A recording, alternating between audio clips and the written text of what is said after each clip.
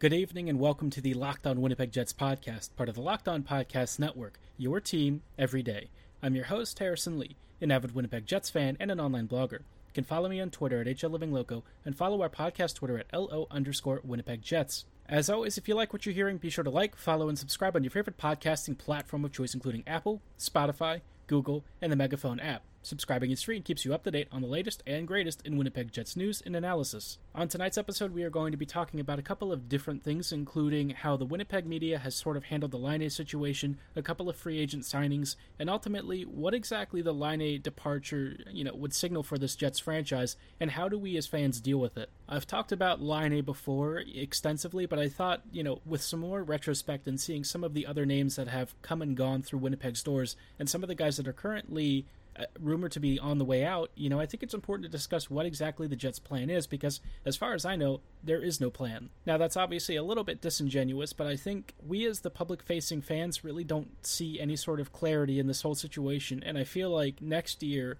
if the Jets have some sort of attendance, they're going to see a decline on top of already reduced capacity because of COVID. I gotta be honest, man, people aren't happy about this Laine stuff, and I'm one of those people who's kind of really frustrated by this whole situation. But before we talk about the unpleasant, unfun stuff, let's talk a little bit more about some of the free agent signings before we dig into Winnipeg. The Toronto Maple Leafs have made one of the best value signings they could possibly get in bringing Jumbo Joe Thornton into the fold for a one-year, $700,000 contract. I think at this stage of his career, Jumbo is basically nearing retirement. Of course, he's a first-ballot Hall of Famer. He'll probably have his number retired in San Jose, and pretty much everyone around the league knows who he is. He is legitimately a living legend and one of the most famous playmakers this league has ever seen. Jumbo is a special player, a huge character, and as far as a major on-ice leader for all of the teams he's been in, he's absolutely been an uncontrollable force. In the good way, mind you. Thornton, he's not going to be playing a whole lot of minutes, I don't think. I would imagine that he probably gets middle six time because, again, he is almost 40, if not actually 40 now. And so, despite all of his productivity, you definitely need to measure his minutes. But what you do get is one of the most prolific two-way playmakers and a really well-rounded possession-driven center who can absolutely win matchup battles and set up his line mates on really great opportunities. For $700K, it's just insane value, and it sounds like some of the Maple Leafs ended up talking to him and trying to convince him to come up to the Maple Leafs organization. Toronto has gotten a near-elite center for basically a fraction of the usual price, and of course it is just a one-year deal, so once it's over, Thornton can mull over whether he wants to retire or maybe try to go back to San Jose and finish out one more year. Even if the season doesn't happen or Jumbo ends up getting injured, this is an extremely cheap contract, and I'm sure the Maple Leafs are going to be thrilled with the prospect of him potentially playing any games at all sometime in the potentially near future. Either way, this is an extremely low-risk contract and the exact kind of deal that I would love the Jets to get. Of course, if he were to try and pick Winnipeg, I'm sure the contract would be significantly bigger, and let's be honest, Jumbo wants to go to an organization that is a proven winner, or at least sells him on the idea that they are closer to being competitive and potentially winning a cup than they are not doing so. And of course, Toronto's a huge city. Jumbo, I'm sure, is probably familiar with it, and kicking it there for just about one season seems like a pretty good way to potentially end your career. Speaking of very good value contracts, we also had Evgeny Dadonov signing in Ottawa for 3 years with about an annual average value of $5 million. The deal itself is very good, although it does seem a little bit strange considering Tyler Toffoli signed for 1 year extra at a younger age for a little bit less than what Dadonov is getting paid. But 3 years of term, Ottawa definitely needs cap hits and certainly hits that are functional. But all the same, this Dadonov contract is kind of weird when you consider the circumstances. Right now, there are very few teams that want to hand out big money and long-term salary. COVID has definitely messed with a lot of teams. So, ostensibly, I get it. It does make sense. Dadonov wants term. He wants a little bit of guaranteed salary, and maybe nobody else was willing to give it to him, especially the contending teams that are probably going to have tight cap situations anyways.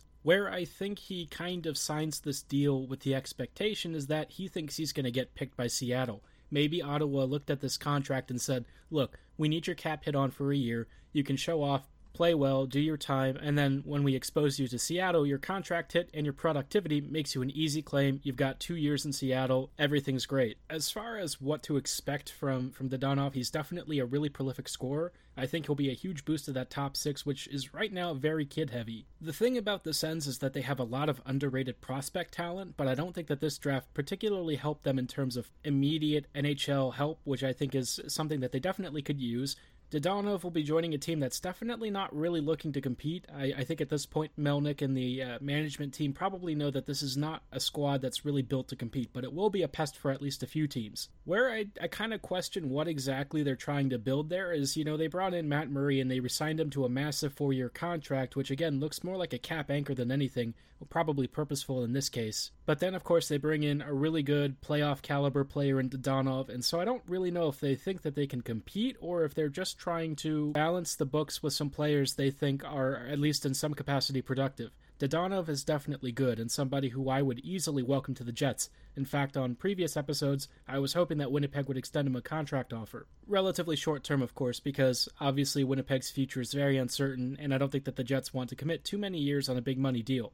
In Ottawa, though, you would think that they would be looking more at a rebuild than trying to compete, and so I'm just not really sure what their long-term plan is. They're bringing in Stützle and, of course, the somewhat controversial pick in Jake Sanderson, but, none of these guys are going to be immediate NHLers anytime soon. You'd imagine that Stützle and Sanderson are probably a couple of seasons away, and they definitely have some decent prospects. I would imagine that at some point Eric Brandstrom turns into something, hopefully, but their roster is kind of an odd mishmash of guys who are probably middle six at best and maybe some fringe top sixers. And then you've got, of course, Brady Tkachuk, Thomas Chabot, and maybe Colin White, but overall I'm just not 100% sure where that roster is headed. I like Drake Batherson, I have a little bit of time for Felix Schlepik, but overall I think that they definitely need like a high-end franchise piece, and I'm sure that they imagine Tim Stützle to be this kind of guy. I'm just really surprised that they didn't bring in a center, because if you brought in like a Perfetti or a Rossi, one of those two might have made the NHL a lot sooner, and Dadonov maybe gets a little bit more offensive support. As it is, the Sens are kind of in a weird spot between having some competent or even really good to great players, but not really a roster that matches it. They're kind of stuck in limbo, and I don't really get exactly what their whole moves in free agency and on the trade market were supposed to do. They definitely seem to be doing something, and as to what that's building towards, I think is anybody's guess. Speaking of things that we don't really know what they're building towards, up next we'll start to talk a little bit about this whole Winnipeg Laine saga, and why this continuing trend of a lot of top-end players leaving is a little bit troubling, especially some of the younger players and prospects that apparently are on the rumored trade block. Before then, though, I thought you'd love to hear a little bit more about RockAuto.com. For most folks, trying to pick up new car parts, especially replacement parts when your vehicle needs repairs, can be a very stressful, frustrating experience. Sometimes you don't even know what you're looking at, or what to buy, or how much to pay. But thankfully, there's an easy answer. Head on over to RockAuto.com and check out their entire selection of automotive parts. They stock everything from engine control modules to floor mat replacements for the one that you drop that greasy taco on. And if you're not super knowledgeable about automotive parts, no worries. RockAuto.com has an easy-to-use website that allows you to filter parts by make, year, and model of your vehicle, and then you can set a price range so you get the exact parts you need at the prices you want. Best of all, you can save anywhere from 20 to 50% off retail brick-and-mortar in-store pricing. Why go anywhere else when RockAuto.com has the best deals in town? When you place an order, be sure to write Locked On in the How Did You Hear About Us box so they know we sent you. Amazing selection, reliably low prices, all the parts your car will ever need. Visit RockAuto.com today. Welcome back to the Locked On Winnipeg Jets podcast. We are kind of in the Halloween mood because there are some spooky rumors surrounding Patrik Laine and the Winnipeg Jets.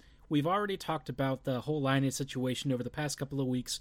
We know roughly where these two parties stand, but apparently there's a lot more going on behind the scenes, and I think more and more, Winnipeg media are starting to talk about it.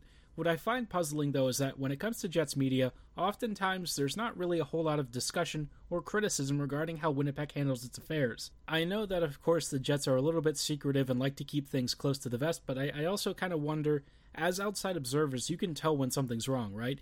A lot of people say, if you don't have hockey knowledge, how could you say that the Jets or any other NHL organization are doing things improperly? For me, I kind of look at it a lot like I think about evaluating politicians, right? You don't have to have served an elected office to know that somebody is certifiably bad at their job. I mean, you call it like you see it. If something sucks, it sucks. It's hard to say otherwise. And I think that that's kind of why the lack of criticism around the Jets over the years has been a bit of a frustrating point. There's often like a neutral or a positive spin on things, and I know that a lot of local media organizations will do this kind of stuff where they don't really want to say too much about a specific sports team that exerts a lot of influence in an area. But at some point, I really feel like you have to call a spade, and Laine is potentially the third major departure from Winnipeg in the past year or so, including Jacob Trouba and Dustin Byfuglien as the others, and you have to wonder what exactly is going on in Winnipeg. This isn't the first time that the Jets have had problems with kids. Of course, when we had younger players like Evander Kane before he got traded, there were quite a few rumors about the locker room not really being in love with him. the supposed feud between him and Dustin Byfuglien. I mean, we had all of this stuff where it just sort of like bubbled over for some reason, and there was not really a great explanation as to why any of it had to happen. You know, fast forwarding a little bit, we also have Nic Petan, who was supposed to be, in my opinion, a really good top 6 forward, and he basically never saw the ice. Petan has now been a career AHLer, you know, with some occasional depth deployments on whatever teams he's been with, including, you know, most recently the Maple Leafs. But he was a guy that whenever he actually played in the NHL or even at the AHL level was capable of making these game-breaking plays. He displayed incredible vision and distribution, and his defensive impacts were actually pretty decent. Despite a guy being of a smaller stature, Nic Petan was a really great, well-rounded forward. And yet, he was just kind of fired into the sun, and no one ever really saw from him or heard from him after like 35 games that one year, and then a couple of call-ups here and there and some press box duty. For a guy who put up the kind of numbers that he did with the Portland Winterhawks, the fact that he didn't really get a chance to shine with the Jets is sort of an odd situation, right? But in isolation, people could understand. It's not the first time that undersized players with really high skill ceilings who don't look as active on every shift kind of get frozen out by the respectively drafted teams. Where the trend starts to get a little bit alarming is when we suddenly fast forward and now again we have Sami Niku as a guy who really hasn't gotten a shot at the NHL level. Last season, when Byfuglien was still around, Sami Niku really should have gotten minutes with Byfuglien as part of a pairing that would allow him to acclimate to the NHL level. Instead, he basically got no ice time, and in very limited minutes, he was able to do a little bit, but not a whole lot. Like, his underlying impacts look pretty bad. And in the sample sizes that we've gotten since then, again, still mostly the same. You know, he doesn't really play much for the Jets, and then oftentimes he's gotten sent down, or, you know, if he's not been sent down and playing, he's in the press box, right, which is not exactly productive for his development. And I feel like at the AHL level, he's proven just about all he can. He's already won a major award at the AHL level, and he's certainly had a pretty dominating career when he's been sent down there and actively starting. So I kind of feel like at this point, the only way for him to go was up, and the Jets just never really gave him that opportunity to thrive. It's not surprising that when Niku gets deployed, he really struggles, because he hasn't had a whole lot of frequent ice time to really acclimate himself at this level. It'd be one thing if it was just Niku on the block, but there have also been rumors that Christian Vesalainen, to some capacity, may be a little bit on the block, which I don't really get because we haven't even seen Vesalainen with the Jets. I think he had a few games at one point, but beyond then, we really haven't seen much of him at all, and he's been pretty productive at the AHL level. I know that people kind of looked at his numbers, I think last season or the year before, and they thought, well, maybe he'd started to stagnate.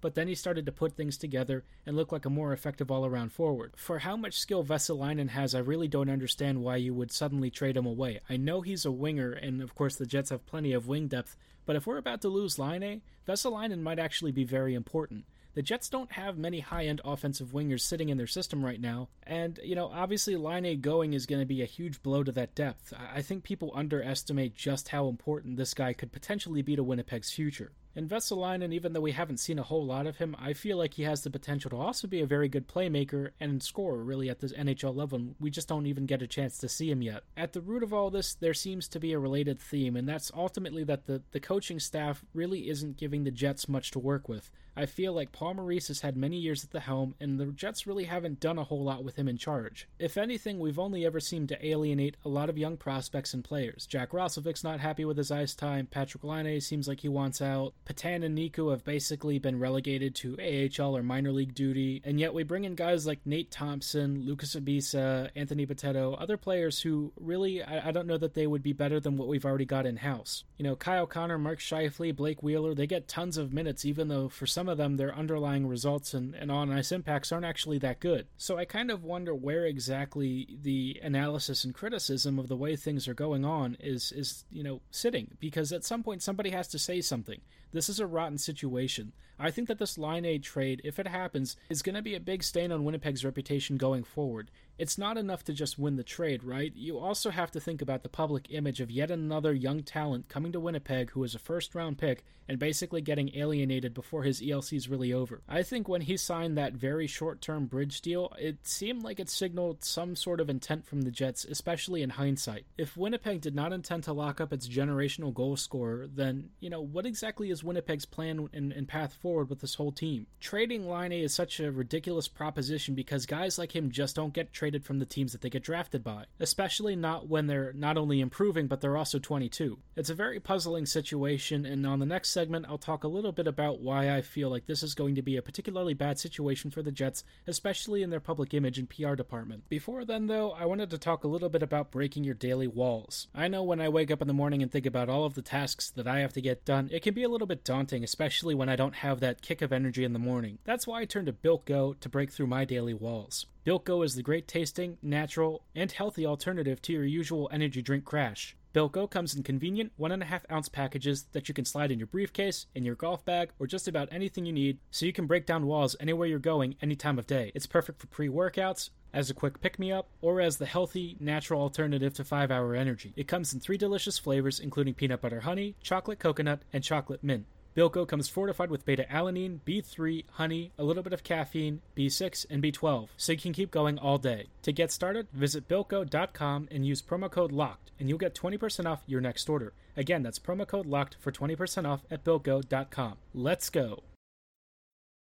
Welcome back to this closing segment of the Locked On Winnipeg Jets podcast. We are taking a look at some of the stuff that's happened with the Jets, especially with the Laine situation, and the fact that this is kind of a continuing trend and a pattern that seems to be happening with a lot of the younger players that come through this team. For every Andrew Copp or Janssen Harkins, which is funny mentioning Copp because he himself wasn't happy with his ice time just a year or two ago, we seem to be coming across a lot more unhappy campers, including Jack Roslovic, Nick Petan, Patrik Laine, in some ways maybe Jacob Trouba, although I think the Trouba situation is a little bit unique because I think it was more of a family issue than him not really liking Winnipeg. But we've even seen a little bit of dissatisfaction from one of the veteran players in Dustin Byfuglien. Now, of course, a lot of people will say, well, Byfuglien called out sick, basically, and retired before the Jets could even do anything. And my thought about that is that the Jets aren't exactly a team that lacks access to information. If something's wrong, they know it. They've probably known it for a long time, and I'm sure that they were expecting the whole situation with Byfuglien to explode at some point, which is what happened when they sort of went to a minor court case. I think that this whole Laine situation, though, is a new level to the fact that Winnipeg just cannot seem to make players happy. I know that the city itself has always had some issues attracting talent, but what on earth is going on that the Jets can't keep some of this talent? Guys like Mark Scheifele, Nick Ehlers, they seem pretty happy. Maybe even Blake Wheeler is satisfied. I guess Josh Morrissey is too, and that's great. That's what you want to see. But there are quite a few recent players who are seemingly unhappy and ready to walk out, and that's very concerning to me. Roslovic, for all of his minor flaws and stuff that he has in his game, was eventually supposed to replace Matthew Perreault and be a really crafty top 6 attacking winger. He seems like he's about to get traded in the near future, probably for some defensive help of some sort. Patrik Laine, though he hasn't formally requested a trade as far as anyone knows, seems like he's got one foot in the door. And of course, Winnipeg has already traded away some of the players that it drafted earlier. And so I kind of wonder what exactly young prospects coming into this team must think. I know that for a lot of Jets fans, this is a golden era, especially when they didn't have the team for so long. But at some point, enough is enough. I think that the Jets have kind of worn out their welcome, and there are real expectations to succeed. I look at Paul Maurice and what he's done with this roster and how he's managed the relationships with some of the players, and I'm not really sure that he's the best fit for this organization. I think that the way this team needs to move and essentially play a more younger style of game doesn't really fit the way that he sees things. I think that philosophically, he's a little bit more old-fashioned, and I'm not sure that that really works with this team. For every guy like Harkins who plays that gritty, old-fashioned game, but with some offensive flair and, a more modern style, you've also got guys like Laine who are maybe a little bit more cerebral. Of course, we kind of say cerebral when he can score amazing goals from almost any angle, but I think he's actually got very underrated skill sets and tools that continually get missed. And that sort of stuff that people miss is why he always seems to be on the outs. I know that, Patrik, for all of his flaws, definitely has some issues that he hasn't exactly improved upon, but the version of him that we got this season versus last year is like night and day. I mean, he's really turning himself into a really well-rounded forward, and it's clear that he put in a ton of work to get to where he is. That the Jets kind of seem like they're at the point of no return with him is just absolutely baffling. I mean, guys like Laine don't really get frozen out of their teams very often. Maybe this kind of stuff happens around the league elsewhere and I'm just not privy to it, but I'm very confused as to why the Jets, who really struggle with free agents, are not going to give the attention that they need to give to some of their top draft picks. Maybe we're just cursed to see some really good players and teams occasionally, but not really get anything that sticks around for very long, because this Jets team kind of feels like it's in some ways falling apart just a little bit. Right as we trade for a 2C who could potentially sit between Line and Ehlers, we're maybe about to watch the exit of one of the guys that we brought Stastny in to play with, so I don't really get whatever the end game here is. The Jets have got to give us something to cling to at this point, because we're all kind of wondering what exactly the plan is with this team, and there just doesn't really seem like a bright future ahead. We need some kind of clarity and long-term vision, because for the rest of us, we're all looking at this like, do we really want to pay money to this team to watch them kind of flounder around? Increasingly, it seems like season ticket holders are fed up with having expectations for a team that continually disappoints. The Jets need to sort this out as soon as possible, because we're going to have the season in just a couple of months. Winnipeg has a shot at making actual noise, and it'd be better if one of the most talented goal scorers to ever wear a Jets uniform doesn't hate being in Winnipeg, right? Somehow, we just have to make this work for hopefully another season until we can figure out a bit of a longer-term strategy with this. But for tonight, that's going to end my ranting. I'm obviously very frustrated, and I feel like I probably speak for a lot of fans when I say that this is kind of getting to a point where we're all really angry at how the Jets have handled this whole situation. Winnipeg needs to figure it out and do something, and don't waste this amazing blessing that they've been granted. With that, that's going to conclude tonight's show. Before you log off, be sure to check out the Locked On National podcast hosted by Sarah Avampado. And as always, go Jets go.